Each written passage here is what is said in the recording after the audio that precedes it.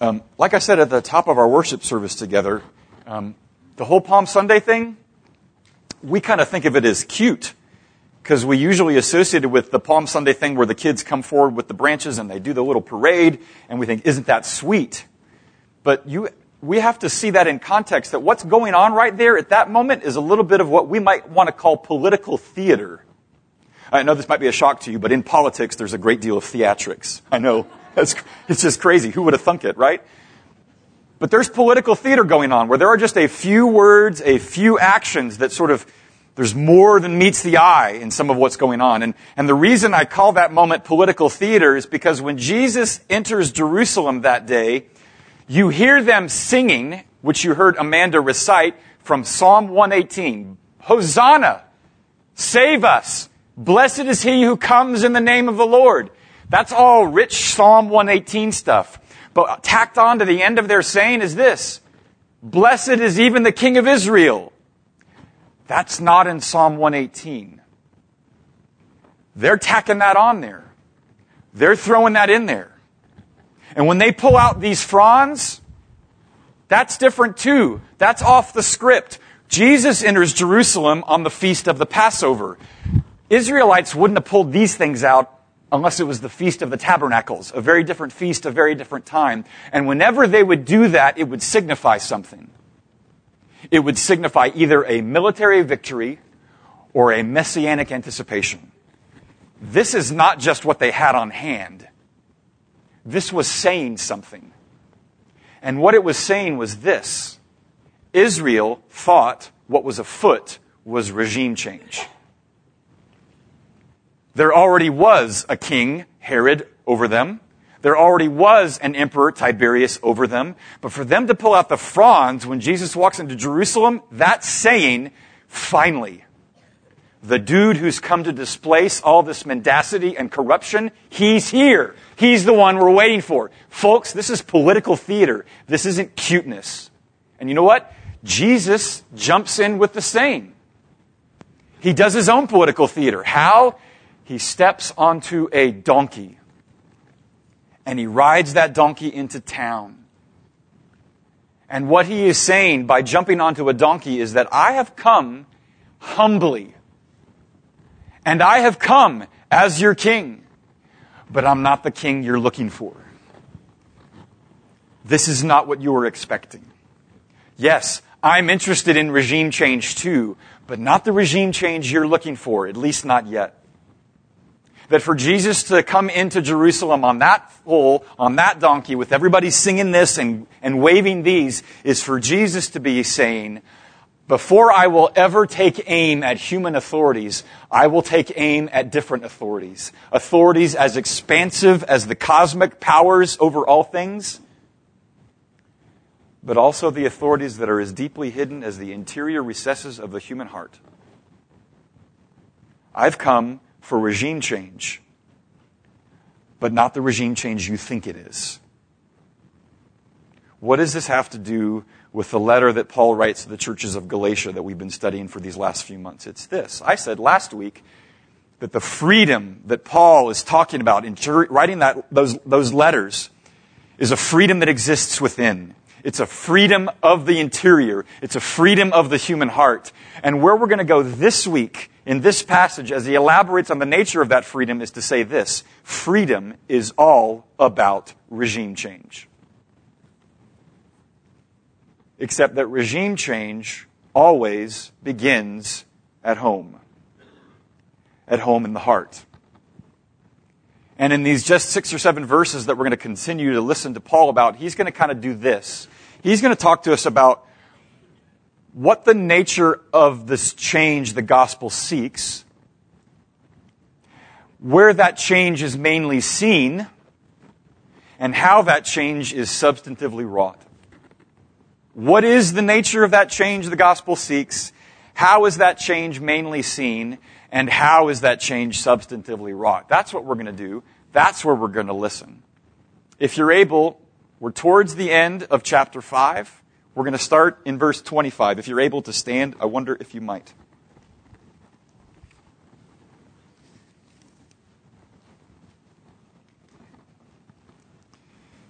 Galatians chapter 5, starting in verse 25. We'll back up a verse. If we live by the Spirit, let's also walk by the Spirit.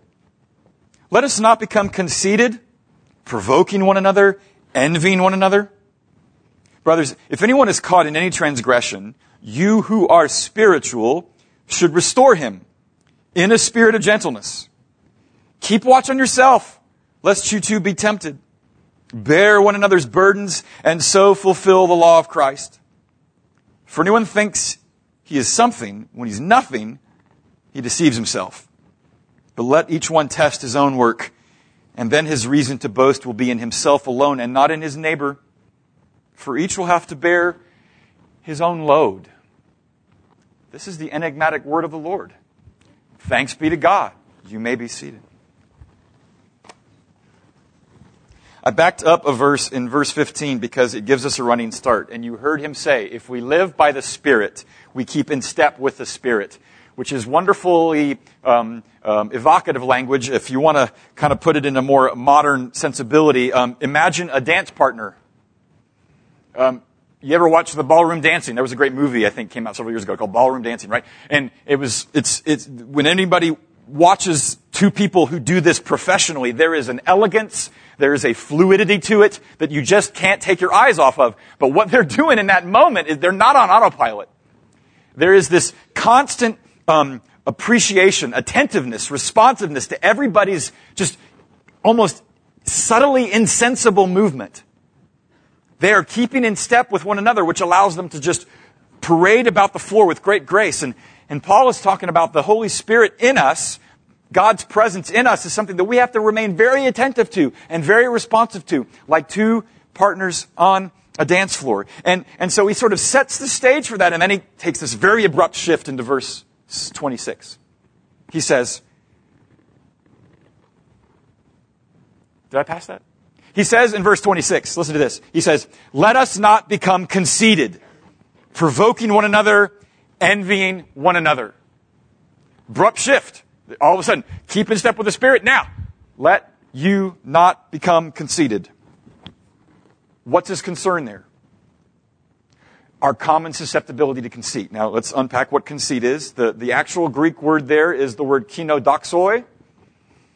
Our King James Version translation of that word would be literally empty glory. Keno means empty. Doxoi means worship or glory. Kenodoxoi. Empty glory. Vain glory. When we use the word conceit, it sort of captures the same sensibility. It kind of inverts the idea, though, because we think of conceit more as a swollenness of the self, where our whole self kind of fills the frame of our wholeness. And so it's kind of a silly way of putting it, but imagine if you have a selfie stick. I mean, imagine the selfie thing. Like, we can unpack that metaphor for a while, couldn't we? The selfie. Like, people have selfie sticks, and can you imagine, bringing all your friends together and like, okay, hey, let's take a picture of ourselves. And then at the last minute, you pull it in so that it only looks at you. And all your friends look at you like, what is wrong with you? Conceit. You fill the frame. Nobody else matters. Oh boy, is it a selfie to be sure. That is the conceit he's worried about here. And if you were here last week, you heard me reference an essay or an article from the Department of Health in Minnesota, which speaks of sort of the nature of children and how they are sort of naturally conceited, if you will, even though it might be inappropriate to apply that definition to their world, even though it's certainly, they're the embodiment of it. Everything is about them. And the point in referencing that is to say that when it comes to conceit, we come wired with conceit even before we see it in a moral framework. It's what we do. It's how we get along. It's how we think we'll survive. It's how we think we'll flourish. Left to ourselves, we will assume and assert our self-importance, just like a regime. I know it's a French word, but when we use that word regime, it's sort of a pejorative connotation to it, because we believe that regimes are those that need to be replaced. Regimes are those that wreak havoc. And Paul is saying that regime of the self, which he puts under this very compact word conceit, manifests itself in two ways. provoking one another, he says, envying one another. Let me camp on that for just a little bit there on each of those two things. What does it mean to provoke? To provoke one another is usually a very public thing. Goliath, when he is throwing down with Israel, that's provoking. He is out to pick a fight.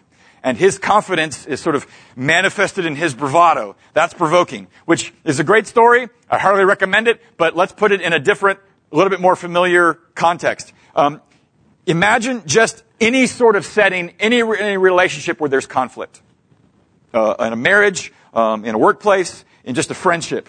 There is coming at the issue in the midst of that conflict. That's one thing. But there's also coming at the person. Coming at the person sometimes feels like you're coming at the issue, but a lot of the times all you're doing is really attacking them. You're provoking them. You're out to pick a fight with them. You don't see the greater thing behind you that's between you, and instead you're just coming at them. That's provoking. It's seeking a kind of understanding to preserve the relationship. That's not provoking. Versus just trying to throw your weight around to prove something or win an argument. That's provoking. And that's where conceit has come to rest. And it's as easy as a summer day. Okay, what about envying? What's the concern about that?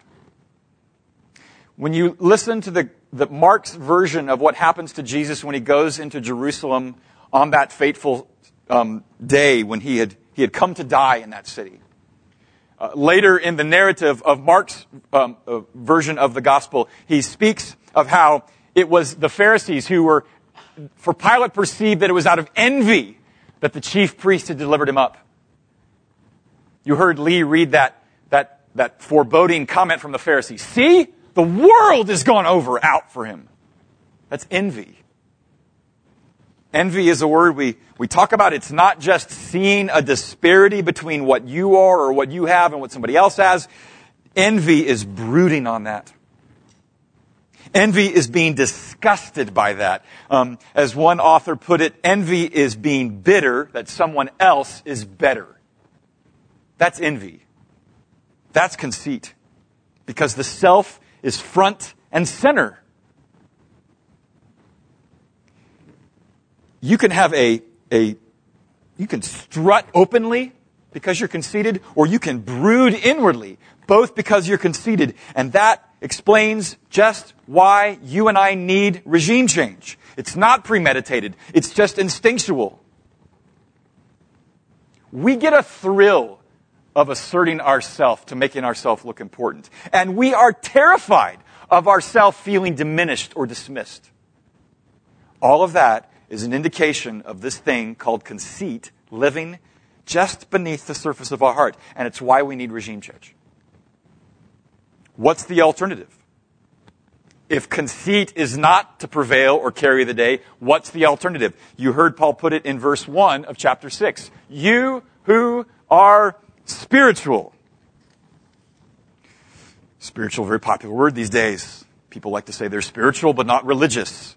I believe in spirituality.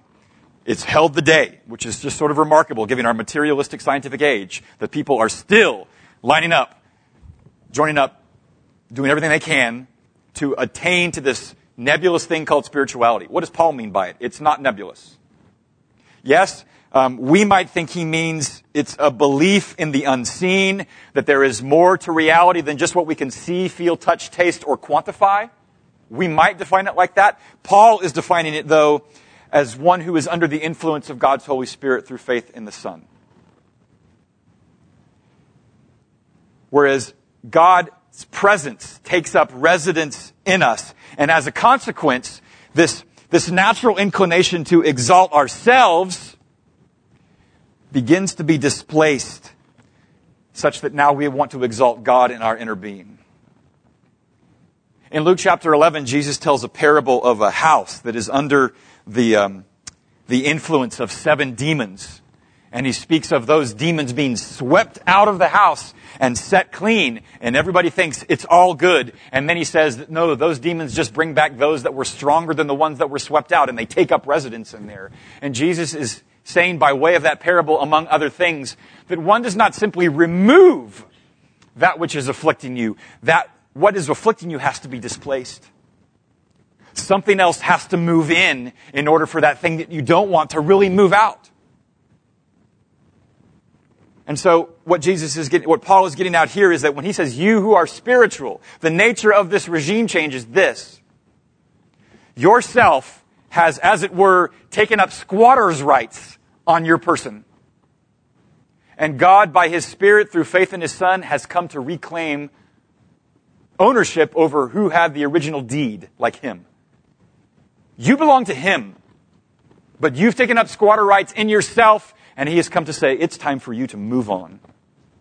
That's the nature of regime change. That's what He's out to do in us, which sounds just wonderful and sweet and something that you would expect a pastor to say. What does it look like?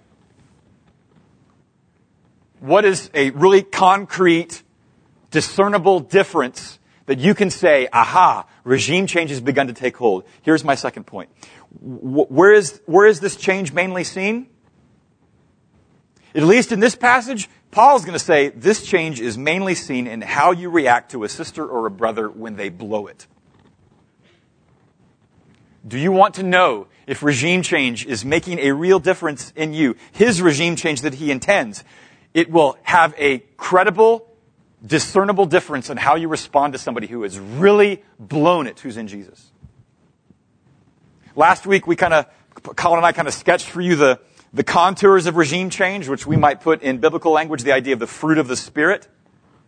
All of those virtues that sort of collude into one, coalesce into one, in which, therefore, conceit is swallowed up by the fruit of the Spirit.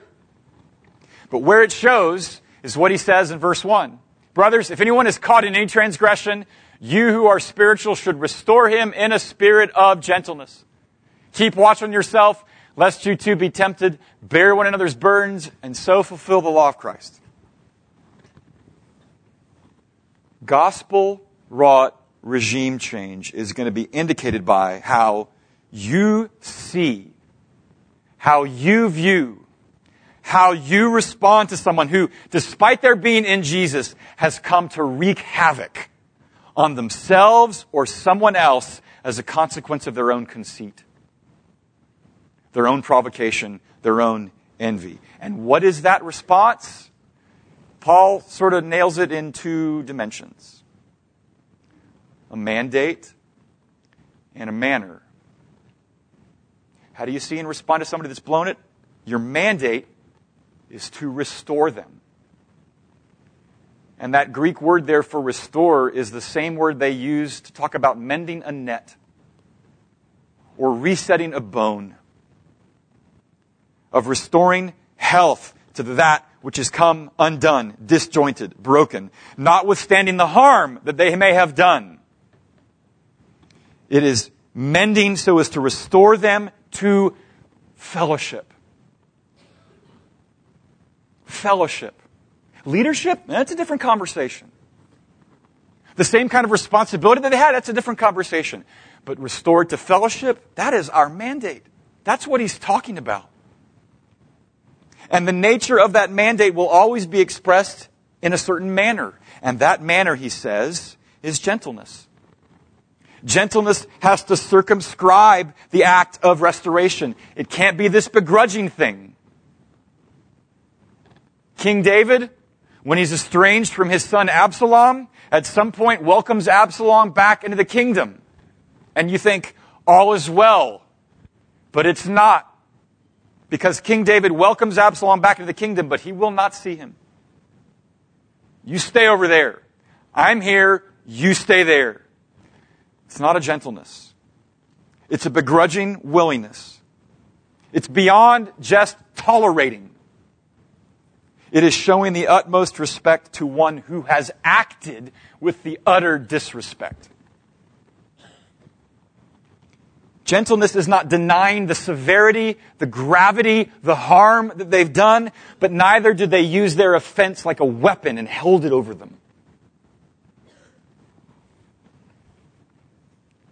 Do you see the beauty in that? Do you see the counterintuitiveness in that? I told you 2 weeks ago that when it comes to applying what we do in the rest of this letter, it is yours and my responsibility to listen to every exhortation Paul makes and ask ourselves, where is the beauty in that? Where is the beauty in having your mandate to restore them to fellowship with gentleness being the thing that circumscribes your effort? Where is the beauty in that? Here's the beauty in that. In the legal system, what we do is we indict and we punish and we lock away. In a job, you fall and fail, we reprimand, we fire, and we say, get out.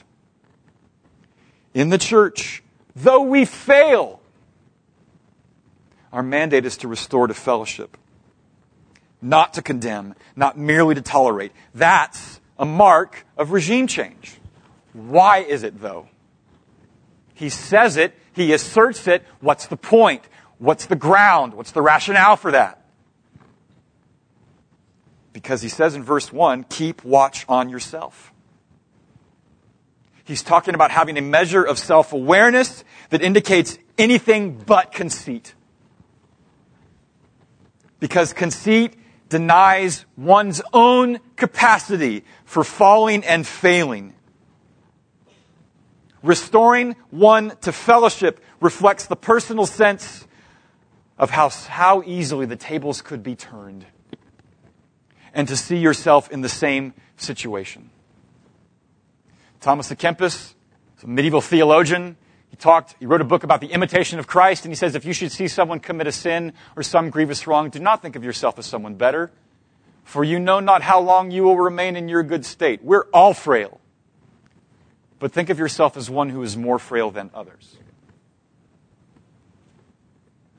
That's what it looks like for the mandate and the manner to come together into one. The reason it's a mark of regime change is because it's evidence that you're under no delusion of your imperviousness to sin. You're going to want to be that guy or gal for somebody who has really blown it. You're going to want to be that guy or that gal because there may become a day where you're going to want somebody else to be that guy or that gal for you.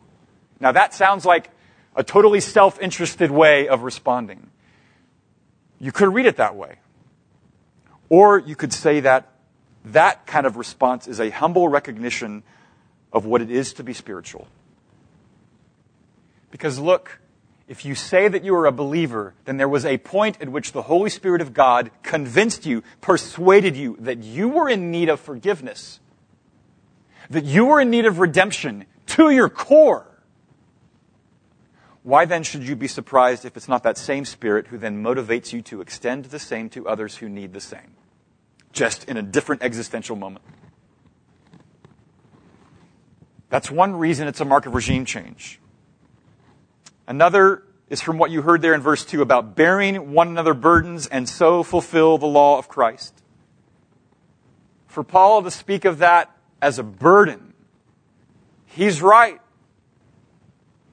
This restoration that you and I are called to is not a walk in the park. There is a weight to it. There is an encumbrance to it. It is inconvenient to be involved in this mandate. It will not accommodate your calendar. If someone blew up their life, if someone blew up others' life, whether it's through addiction or adultery or fits of anger or dissension, whatever it might have been, to restore them is going to be something more than just coming up and giving them a hug and say, God loves you. If it is really love and interest in their restoration that motivates you, guess what? You are signing up to involve yourself in their mess and to invite them into a conversation that allows them to retrace their steps and to find out what led them to find sin more gratifying.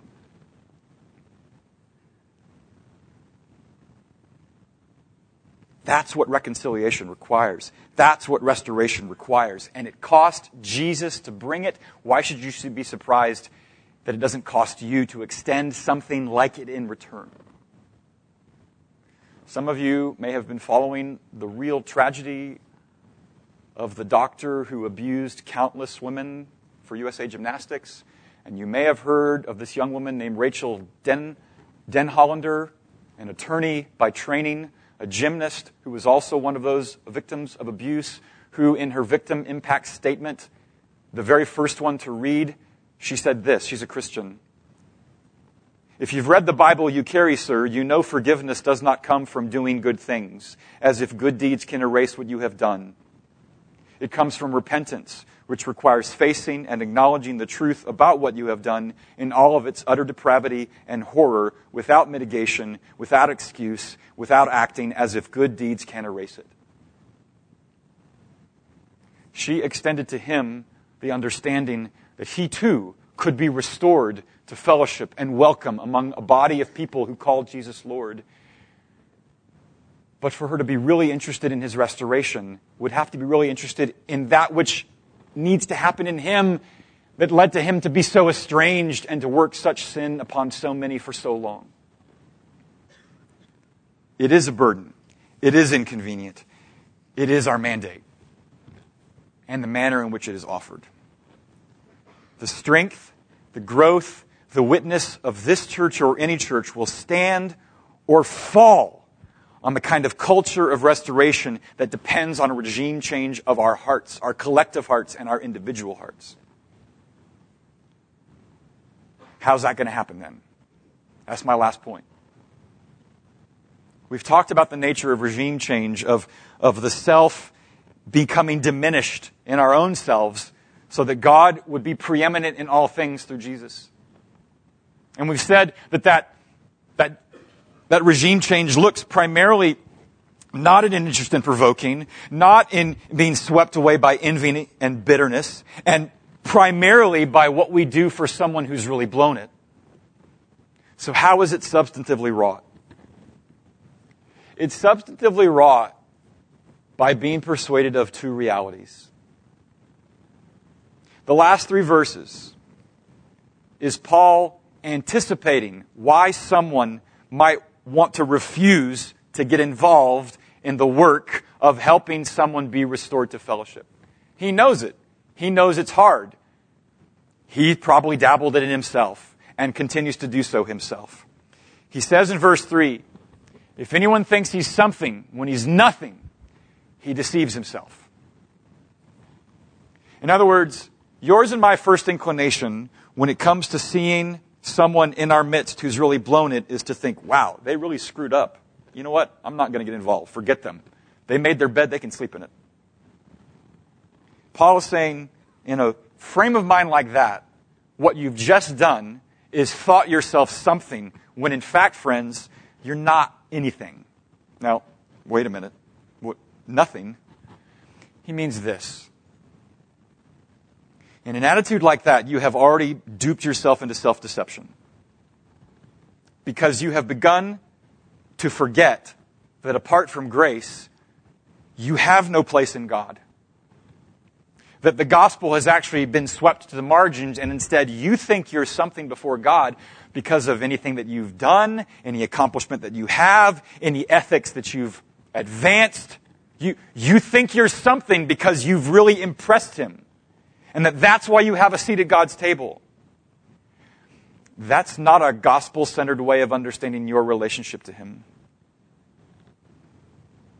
If you are thinking that you are something because of all those other substitutes for what he's done for you, then you are thinking that you are something, and in fact, you're really nothing.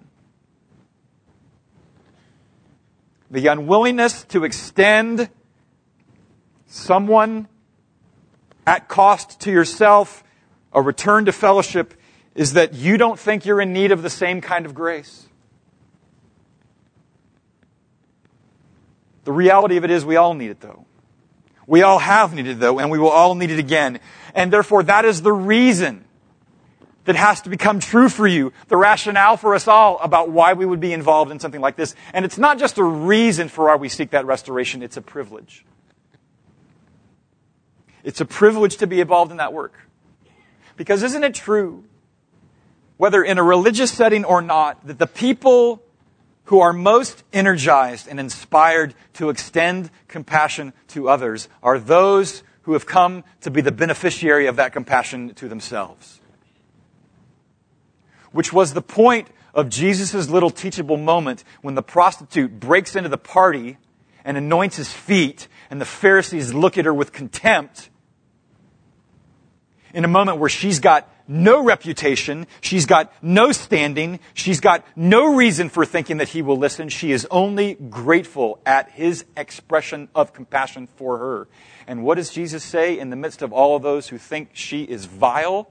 He says, those who have been forgiven much love much. Regime change wrought in the heart comes by the conviction that I am only his by grace alone.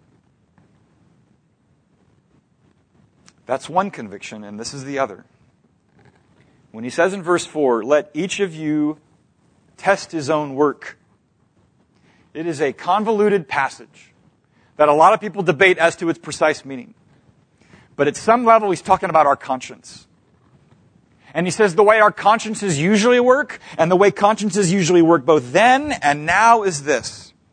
We think that if we've done well, that if we haven't done anything too egregious or too awful, then we are really not responsible for a radical kind of devotion that would seek to restore somebody else to fellowship among us.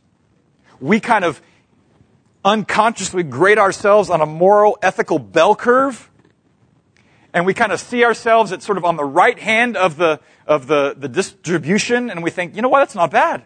You know, that's pretty good. And so when somebody comes into our midst who's really blown, and we think, that's your problem. When you think of yourself in that frame, you have failed to see yourself as God sees you. You can't look at yourself through the lenses of how you see someone else. The only way you can understand yourself is how God sees you through what he's done for you in his Son.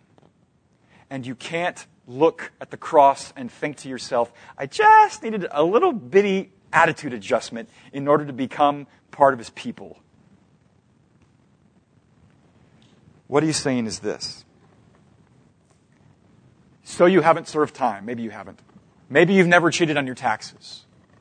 Maybe you were never sent to the principal's office when you were in school. All of those are good things. That's fine. Nothing wrong with aspiring to that.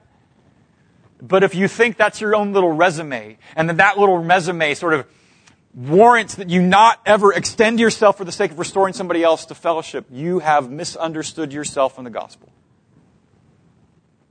Leslie Newbigin was a pastor in the Church of Scotland. He spent decades as a missionary to India. He comes back from India to the West and observes that the West is as much a mission field as anywhere else in the world. And he said this, which is going to rub you a little wrong when you first read it, so stick with it. Ready? Here he goes this. I know that there's a delicate balance to be held here. Salvation is utterly free. We cannot earn it or be worthy of it. You've heard that before. You like that part. But this is why it is important that we talk not about salvation, but about the Savior. Salvation is God's free gift. So far, so good. Here it comes. But no one can come within reach of Jesus without knowing that one cannot be with Jesus except by giving up everything. Those who belong to Jesus and are able to commend him as Savior will be those who are manifestly following him on the way of the cross.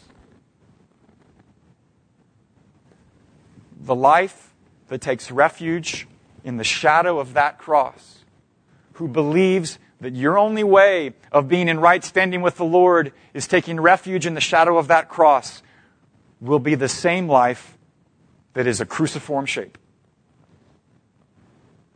And it is manifestly seen in how you have an interest in restoring someone to fellowship, where you see yourself not only as the privileged recipient of God's grace, but also the commissioned ambassador of the same. The privileged recipient of it, the commissioned ambassador to it. We have not been shown grace like we've been seen in Jesus, but we have also not been enlisted like we have been in Jesus. The whole text is application. You've heard it. Is conceit part of you? You may not know. Where does it begin? I think it begins kind of where Luther says about this passage, about praying. The suppression of pride, we need the strength of prayer. What man, even if he is a Christian, is not delighted with his own praise? Only the Holy Spirit can preserve us from the misfortune of pride. If everything is downstream of pride, and pride is significantly considered, reflected, confronted, and redeemed in the context of being vulnerable before our Lord, in talking with Him and acknowledging that there may be something really deep and dark within us and insidious, it starts there. But it will always have this in mind. And for this, I take you to something that happened on Friday that reconfirms for us what it means to find the strength and the grace not to be conceited. His name is Arnaud Beltrame. He was a gendarme in the French police, and flags all over France today are at half-mast for Arnaud Beltrame. Because an assailant on Friday hopped into a car, killed the driver, took a hostage, crashed the vehicle, went into a supermarket, held several people hostage, released them, and then held a woman as a human shield. And Arnaud Beltrame came to the scene and said, "Let me for her, me for her." The guy lets him. Releases the woman, takes the policeman, and in the midst of the shootout to rescue him, he died. He was her rescue. Him for her. She was held hostage, and by his sacrifice she is free. Folks, that's the gospel. You and I, if we are honest with ourselves, are held hostage to any number of things, and most often, our own conceit. And Jesus has come to say to us at His cross, "Me for you. Me for you. I'll die for that. Willingly, gladly, and necessarily." Whatever you have to do to remind yourself of something that you're prone to forget because other things collude to make you think it's not true, do that. I don't know what it is. It's no formula. But whatever you need to do to put Jesus before you in a way to remind you that when you are held hostage to your own conceit, you need to see Him as one who said, "Me for you." When you see Him, and you see the beauty of that, and all the tragedy that surrounds it, and the hope that comes from it, maybe you will release that death grip on your own self. At which point then you might release your own little death grip on your unwillingness to see someone restored to fellowship and to become involved in their mess in such a way that helps them know that they're loved, but helps them also let go of what led them to follow their conceit too. In the name of the Father, and of the Son, and of the Holy Spirit. Amen.